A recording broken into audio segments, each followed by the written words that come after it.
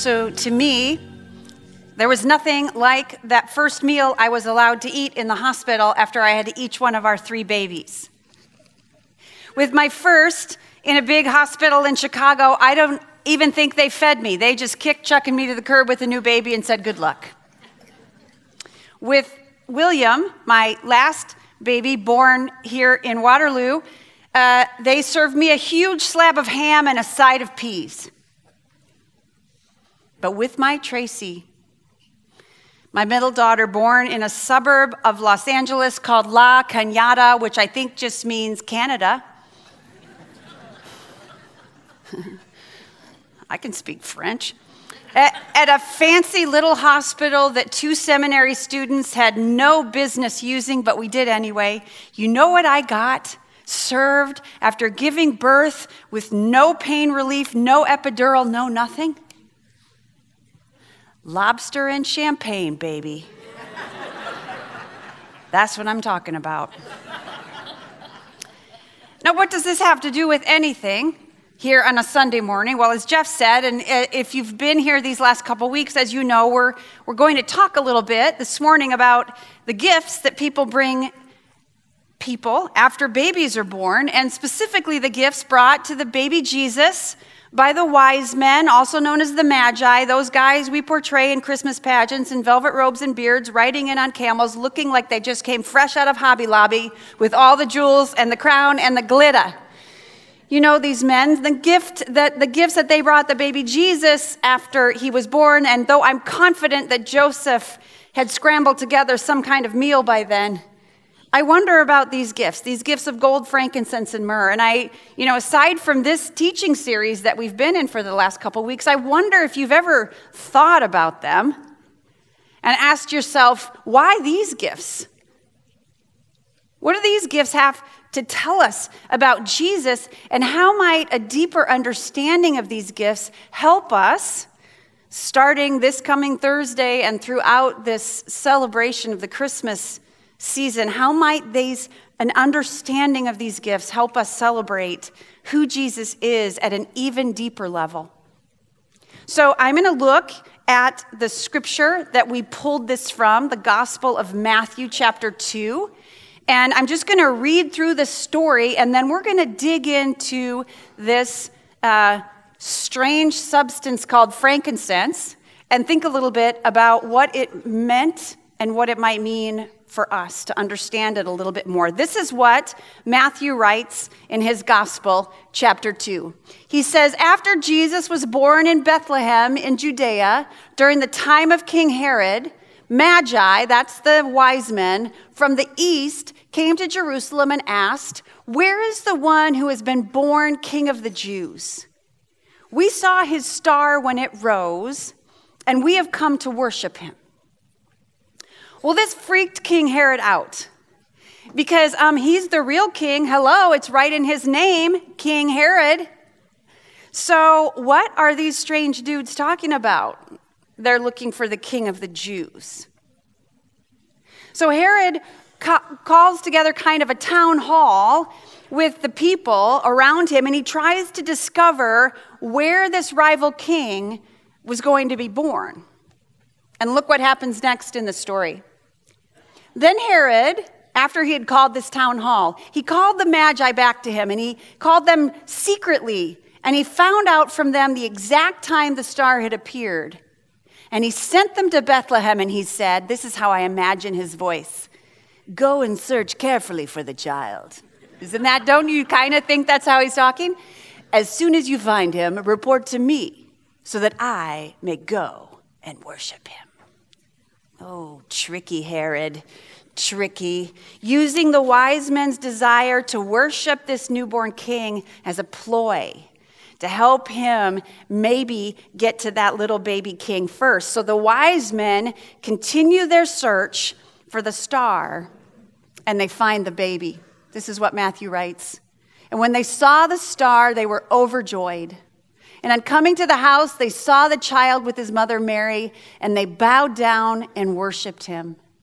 And then they opened their treasures and presented him with gifts of gold, frankincense, and myrrh. And having been warned in a dream, I love this part of the story. Having been warned in a dream not to go back to Herod, they returned to their country by another route. So the true king was a baby boy born to poor nobodies, while the phony king shook in his paranoid boots in the palace. Herod was flipping out because he knew, just as these wise men knew, that this was no ordinary baby. Thus the gifts: gold, frankincense, and myrrh. Now, if you've been here these last couple weeks, and if you haven't, I encourage you to watch online, but you know a little bit more now about what gold symbolized and what myrrh symbolized. But let's talk about frankincense. Frankincense was the gum or the resin of the boswellia tree. You all know this. It was a very expensive substance collected in remote parts of Arabia. And you would scrape the bark off the tree. This sounds a little bit like myrrh.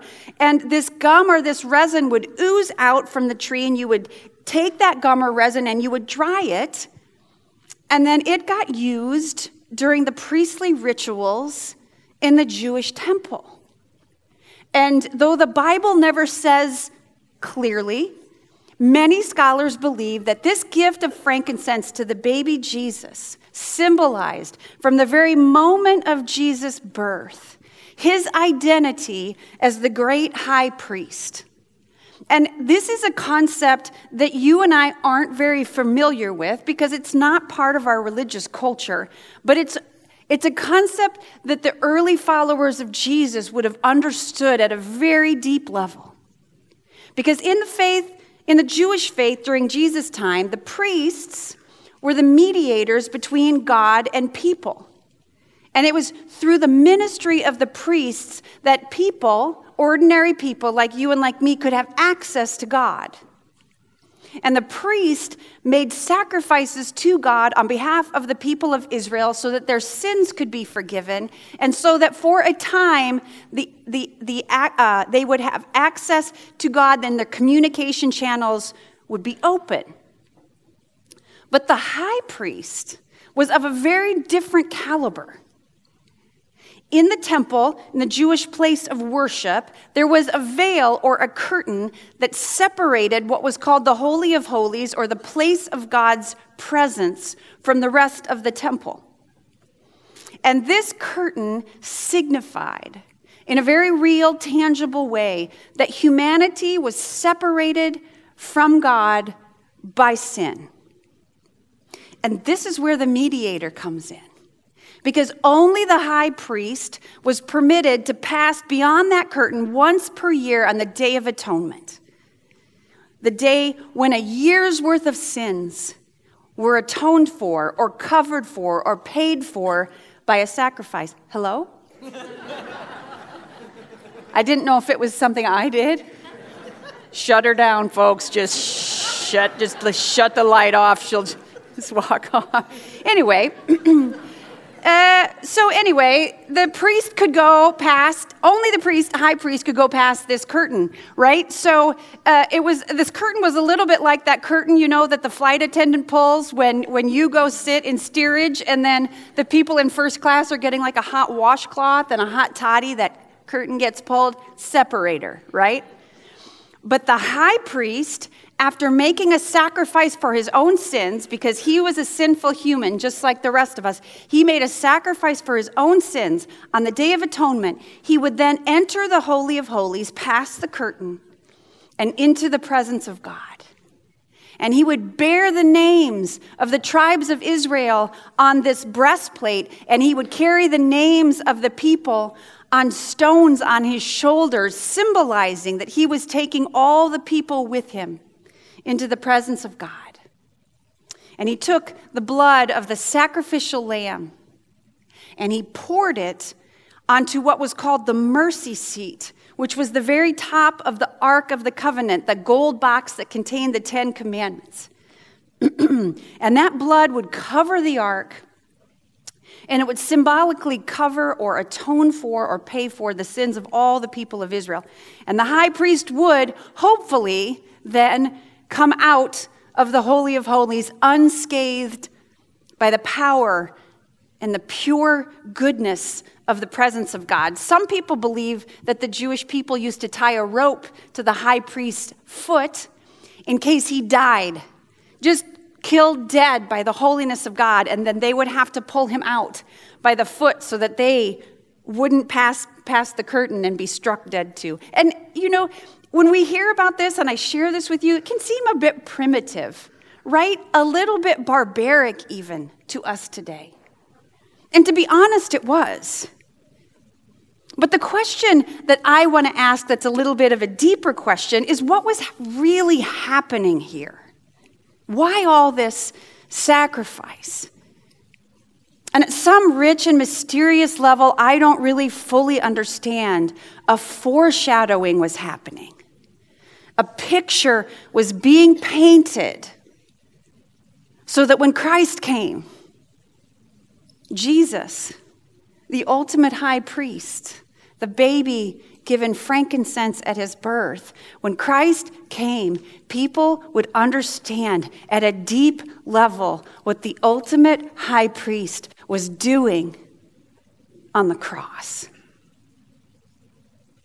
See, the high priest was the only one who could approach God. And because he was imperfect, he had to make a sacrifice for his sins first. Then he took the sins of the people of God, and the blood of the Lamb was poured out for the forgiveness of those people. And there was this never-ending succession of high priests. When one died, a new one was installed in his place. And the priests had to make these sacrifices over and over and over again. In Jerusalem, the fire on the great altar of sacrifice never went out, signifying the need for constant sacrifices to make things right with God. It was never ending. And in the Jewish temple, there were no chairs, signifying that the work of the priests was never done. The priests never sat down. But look what happened after Jesus, the great high priest, did his work. We're going to look at a passage from the book of Hebrews in the New Testament. If you want to read more and learn more and think more about Jesus as the great high priest, the book of Hebrews is your reading assignment. This is what happened after the great high priest offered his sacrifice. It says, day after day, every priest stands and performs his religious duties. Again and again, he offers the same sacrifices which can never take away sins. Do you get that? Day after day, again and again. But when this priest, talking about Jesus, had offered for all time one sacrifice for sins, what did he do?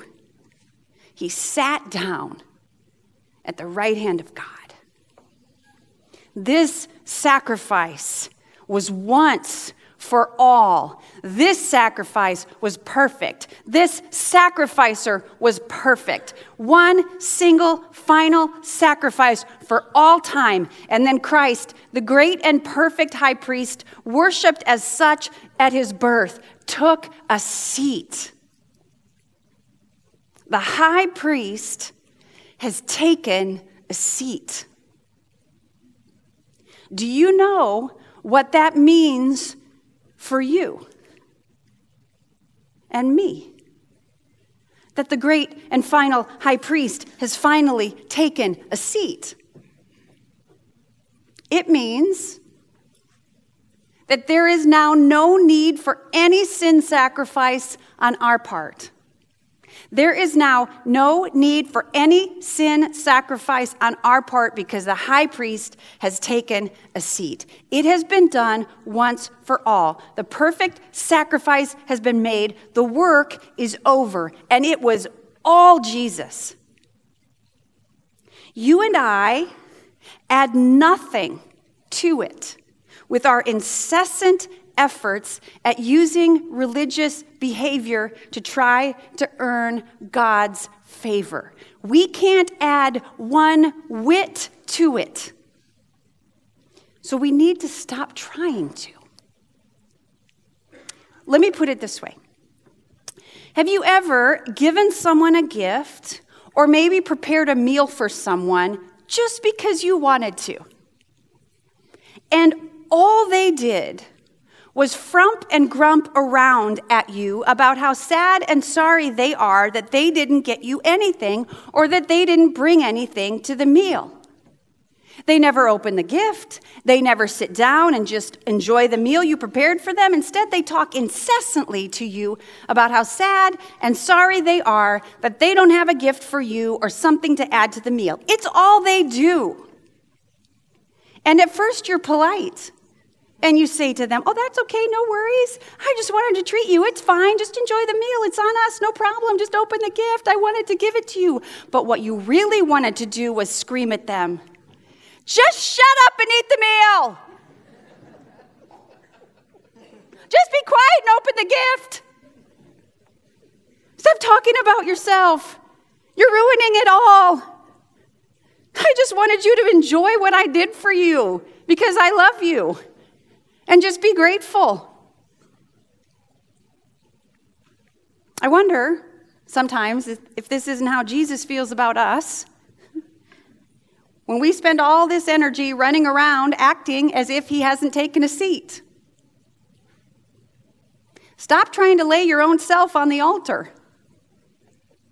Stop living as if God either likes you or dislikes you based on your behavior. Stop carrying your guilt and shame around like a trophy. Stop trusting in your own efforts rather than the work of the great high priest done on your behalf. Friends, we have one job. Our one job is to believe and live as if it were true that the great high priest has taken a seat. And then to say, thank you. The one sacrifice the seated high priest wants from you and from me is thank you. The voice of God from Psalm 50 in the New Living Translation. This is God speaking through the psalmist. But giving thanks is a sacrifice that truly honors me. The high priest has taken a seat. Won't you live as if that's true? Back to the Jewish temple for just a moment. Remember, I was describing that at the very center of the temple was this place called the Holy of Holies, where it was believed God's presence resided. That central place kept totally separate from other parts of the temple and from every other human being except the high priest by a very thick curtain. This wasn't that thin little thing they pull in the airplane. This was, scholars believe, a 4-inch thick curtain. Some believe 60 feet tall.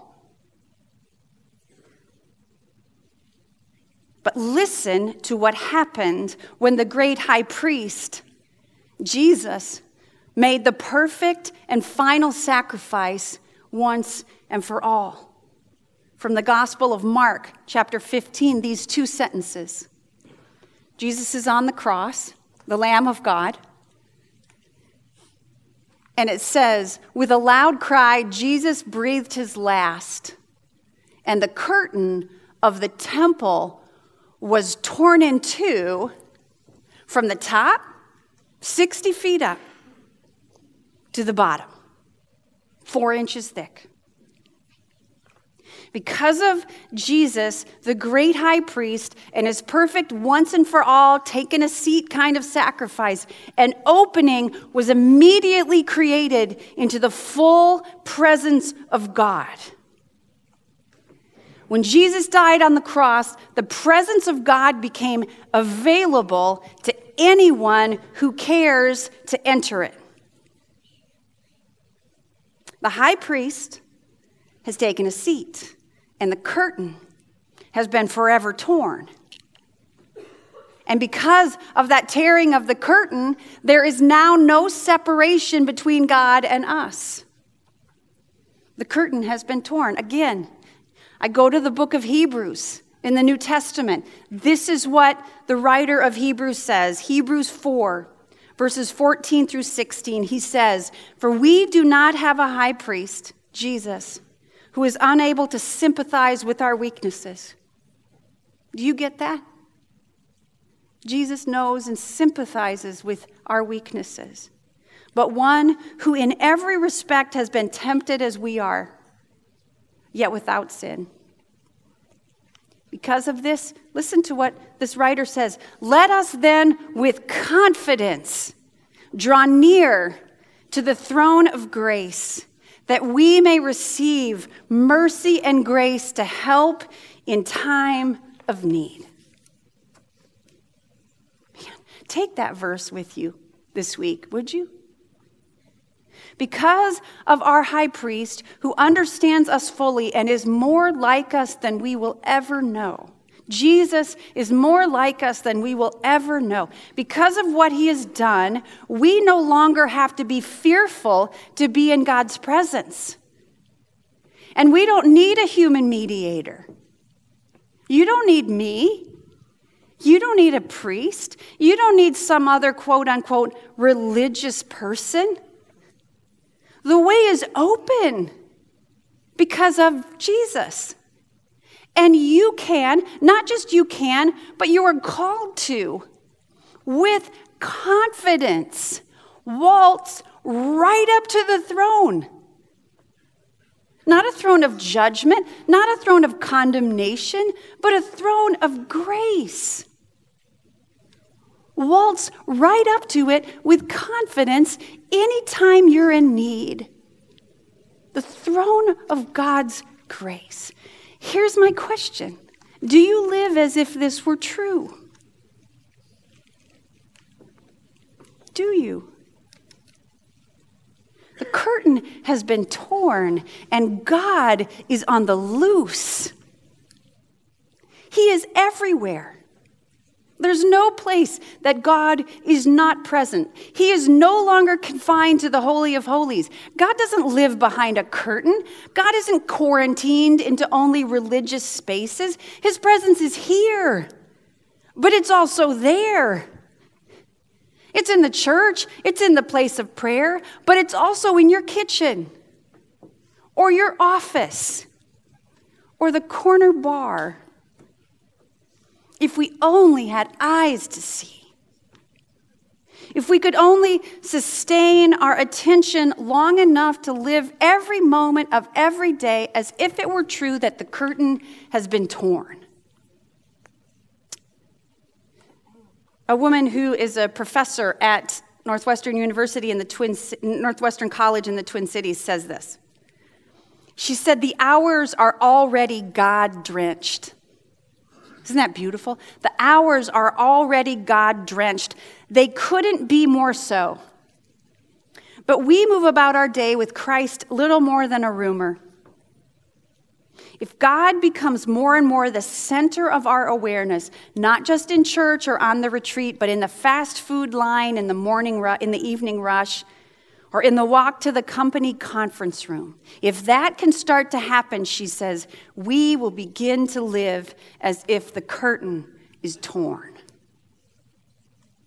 And whether we live that way or not is irrelevant to the truth, because the curtain is torn.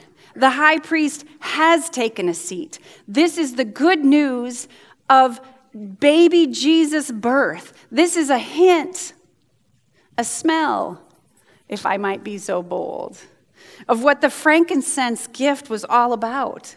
This baby Jesus who would grow up and make any further sacrifices on your part unnecessary. This baby Jesus who would grow up and loose the presence of God into the world and make available the throne of grace to anyone, even schmucks like you guys and schmucks like me. So this Advent season, or really we're barreling toward Christmas now, this Christmas, as you celebrate the birth of Jesus, would you remember that he is also the great high priest? And will you, like the wise men, bow down and worship? Amen. Let's pray. Oh God, we forget the word good in front of the good news. And we continue to act as if all the work, all the effort is up to us. And we live as if you have not taken a seat, Jesus. We live as if the curtain is still in place and we have to perform all kind of maneuvers to get into your presence. Would you remind us as we celebrate your birth and sing Christmas carols and light our trees and light our candles and open gifts, that the greatest gift has been given, and that a huge component of that gift is that Jesus is the great high priest, the one who has paid it all, the one who has set the presence of God loose, and the one who says, please, please, will you approach the throne of my grace with confidence when you are in need? Oh God, help us live as if this were true. And now let us continue in song to worship you for who you are and what you've done. Amen.